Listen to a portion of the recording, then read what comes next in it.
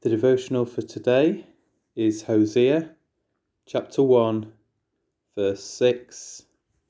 She conceived again and bore a daughter, and the Lord said to him, "Call her name No Mercy, for I will no more have mercy on the house of Israel to forgive them at all." My wife is soon to bear a daughter. The official due date is tomorrow. How about this for a name? Hosea and Gomer's girl, No Mercy. The poor girl's name was almost the antithesis of our firstborn's name, Grace. The names we choose for our children almost always have positive meanings. My middle name might be James, the Greek form of the Hebrew Jacob, meaning deceitful.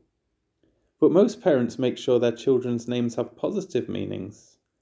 Just imagine, however, if God himself commands you to name your daughter No Mercy. The school-ground bullies would indeed have no mercy on the poor child. But God wasn't just having a bad day, God forbid. Hosea as a prophet was to communicate God's word to God's people, and sadly no mercy was the word for the northern kingdom of Israel. Isn't mercy the very nature of God? Yes, but so is wrath towards rebellion. And sadly northern Israel had passed the point of no return.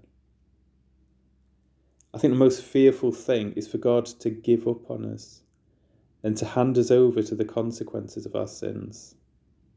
For God to withhold his mercy and grace towards us is the worst fate we could envisage. The northern kingdom of Israel was swallowed up by the Assyrian Empire and assimilated into oblivion.